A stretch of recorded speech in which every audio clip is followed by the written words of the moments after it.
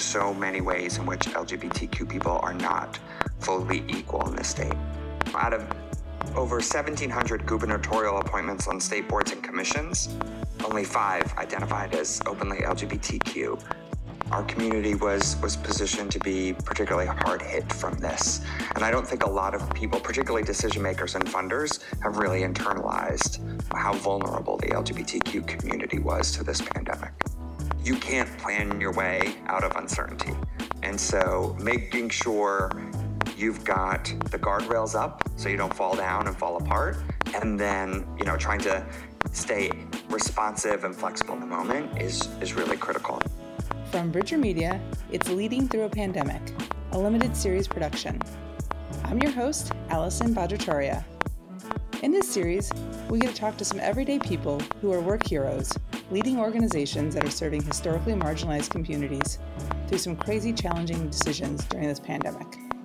We'll learn how they're approaching choppy waters and how they identify a North Star in a time that is so dark and stormy. Today we get to talk to Brian Johnson, CEO of Equality Illinois, an LGBTQ civil rights organization. Brian and I became good friends over a decade and a half ago when we worked closely together in education.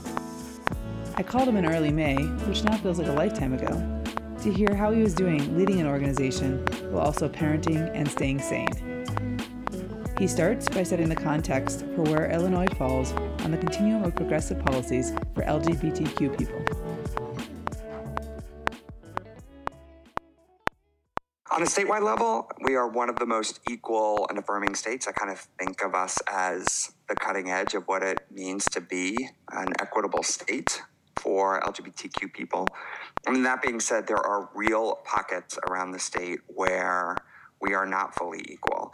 And even given the fact that we are an equal state, LGBTQ people still feel and experience real harms. I mean, in the Midwest, you are less likely to be college educated if you're LGBTQ. We are more likely to be sick. We are less likely to access medical care, and we are less likely to be treated equally in schools.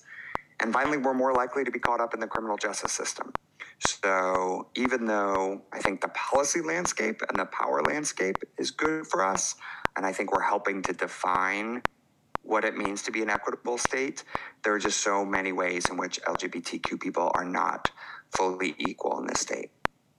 So I'm excited to, hear more about how things are playing out for you. Can you start with just, what were some of the organizational challenges you were facing pre-pandemic? I think we're facing 2 major types of challenges. So one is making sure we were building our power in a broad organizing strategy that was both consistent and responsive. And what I mean by that is, in a typical advocacy work, what you might do is jump from issue to issue or campaign to campaign. So you find a problem, you find an opportunity, you drill down, you build power, you solve that problem, and you move on. But the challenge with that is every time you do that approach and then you leave the issue or leave the community, you're not building power. So it's always starting from ground zero.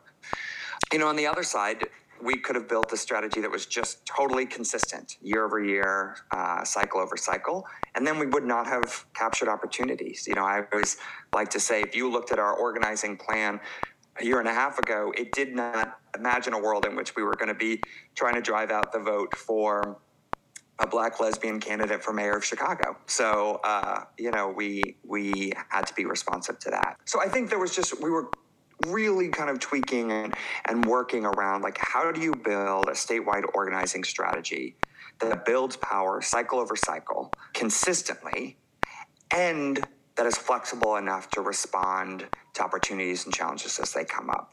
So I think that was one set of challenges we were working on. I think another set of challenges was really trying to build a pipeline of LGBTQ people in public office. And I don't mean just elected office, just at decision-making tables. I mean, we found that out of over 1,700 gubernatorial appointments on state boards and commissions, only 5 identified as openly LGBTQ. When we have more elected bodies in Illinois than any other state in the country, but we only have a handful of openly LGBTQ people in the state's General Assembly. For us, we're trying to build a sense of urgency that we need to build a pipeline of leaders, particularly queer women, trans and gender nonconforming people, queer people of color is really critical. But I think what happens is a lot of funders and community members see these bright lights like the Chicago mayor or the House Majority Leader who also identifies as openly gay. And we have not been able to support a sense of urgency and commitment to build the bench of LGBTQ people kind of going forward. So that's another challenge we've been working on. And so urgency and need and everything have shifted quite a bit in these times of pandemic for a lot of communities. Can you sort of set the stage for how's the pandemic playing out in Illinois in terms of, is there shelter in place and sort of what's the timeline? And then more specifically, what does that mean for you all now and some of the priorities you're working around? Yeah, in Illinois, we've had a shelter in place since mid-March. This is particularly challenging for us because this happens at a time when we do a lot of our in-person gatherings, right? Our legislative session in Springfield only goes through the end of May. So we're usually at this time of year spending a lot of time bringing a lot of people down to the General Assembly to push for good policy, and the General Assembly is just not meeting right now. June is Pride Month. It's in June because it celebrates the time in June of 1969 when LGBTQ people, led by transgender women of color, were pushing back against police at the Stonewall Bar in New York, right? So June is a very important month for us to celebrate our history of resistance and our pride in the face of shame. And so this is a critical time for us as a community to gather.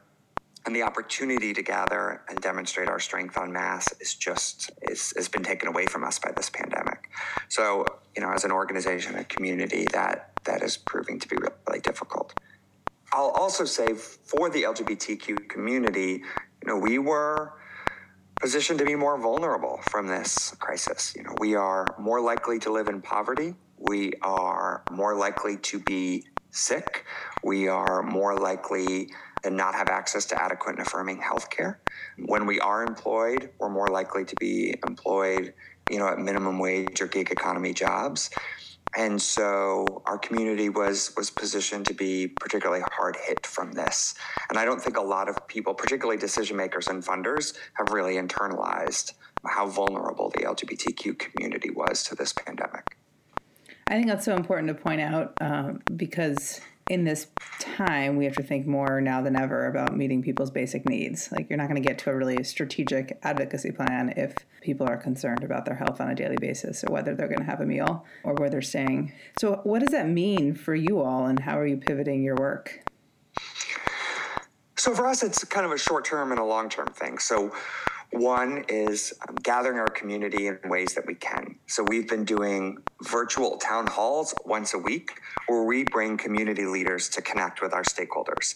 So we've had state senators and state representatives. We've had, the CEO of Planned Parenthood of Illinois. We have had school leaders and educators. We have had city leaders. We're going to have experts in mental health and the arts and small businesses, like coming together to really share what opportunities and resources there are. So that's been one. Two, building off of that, we stepped back and thought to ourselves, we are not a social service organization, so we are not positioned to be at the front lines. But what assets do we have that make us unique in this space? And we realize it is our brand, it is our partnership with community leaders in the state and stakeholders, and it is our ability to facilitate and bring people together.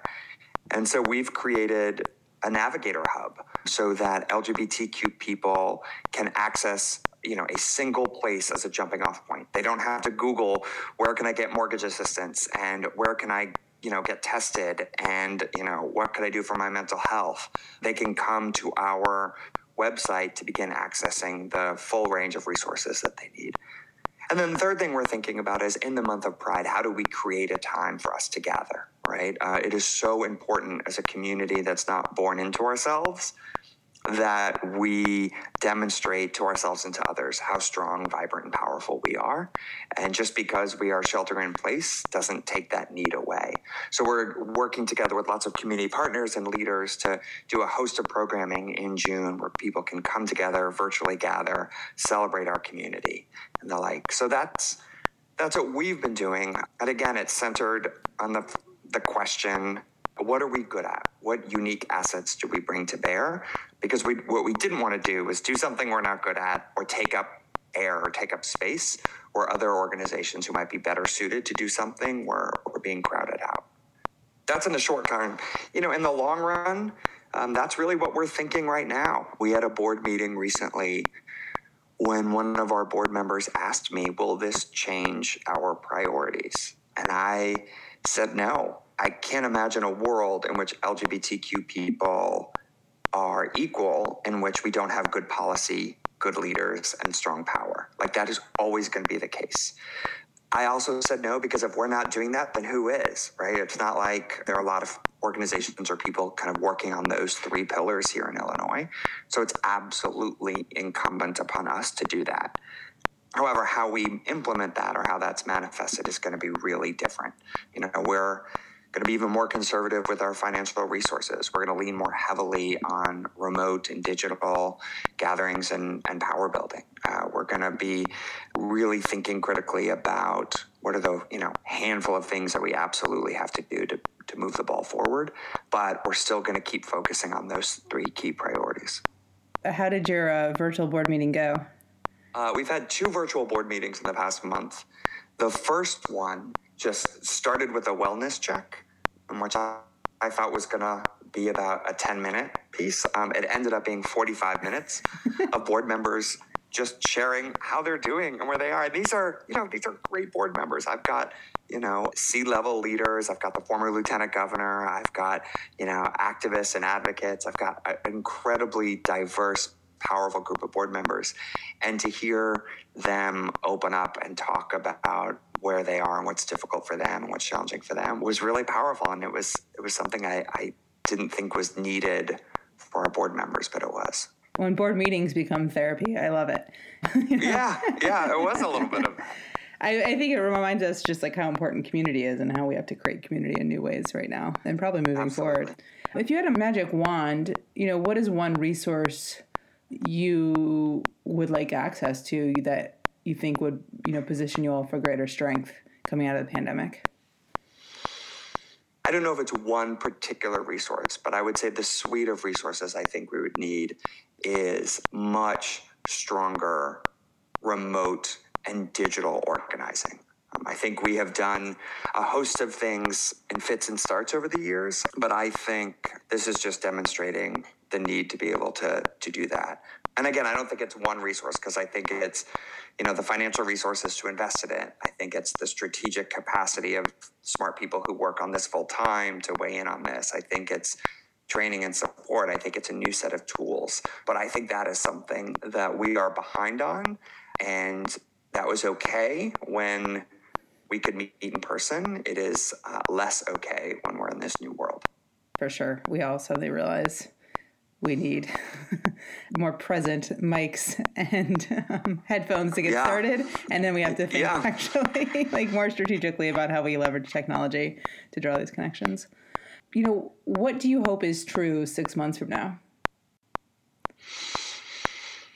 A couple things. So one thing I hope is true, just to state the obvious, I hope we have a vaccine. I hope we have a healthcare system that has the capacity to handle COVID-19 so that we can all get back out and engage with each other and do our work together. I think that is the number one thing. I think the second thing I hope is true 6 months from now is that our emergency providers, our frontline people, so our healthcare providers, our first responders, our groups providing food security, have gotten what they need and that we've moved past the acute phase of this crisis. I think the third thing that I would hope is that our community returns to its focus of a long-term commitment to justice. And by our community, I mean our activists, our donors, our community leaders. Equality Illinois is not something you can build when you need it. You can't underinvest in it and underdo the work and kind of ignore it. Wake up 5 years from now, realize we're under attack, and wish we had a strong, thriving civil rights group doing the work. It is something that you have to invest in, both with your time and your money, year over year, decade over decade, to make sure you have it when you need it most. And I think there are a lot of organizations like that. And so I hope funders and community leaders are able to begin then pivoting back to saying, how do we prop up and continue to invest in the institutions that we know we're going to need when the pandemic is over? Is there a lesson you've learned in this pandemic that is especially enlightening given the challenging circumstances? I don't know if there's a lesson I have learned. I will say there's a couple of things that I realize I'm leaning on more than I thought I would. So I remember having a conversation with another nonprofit CEO, and we were talking about contingency planning. And he said to me, I'm presenting to my board like a best case scenario, a likely scenario, a worst case scenario, what's all the things we're going to do in those environments. And I just said, I am doing a worst case scenario. Can we survive that?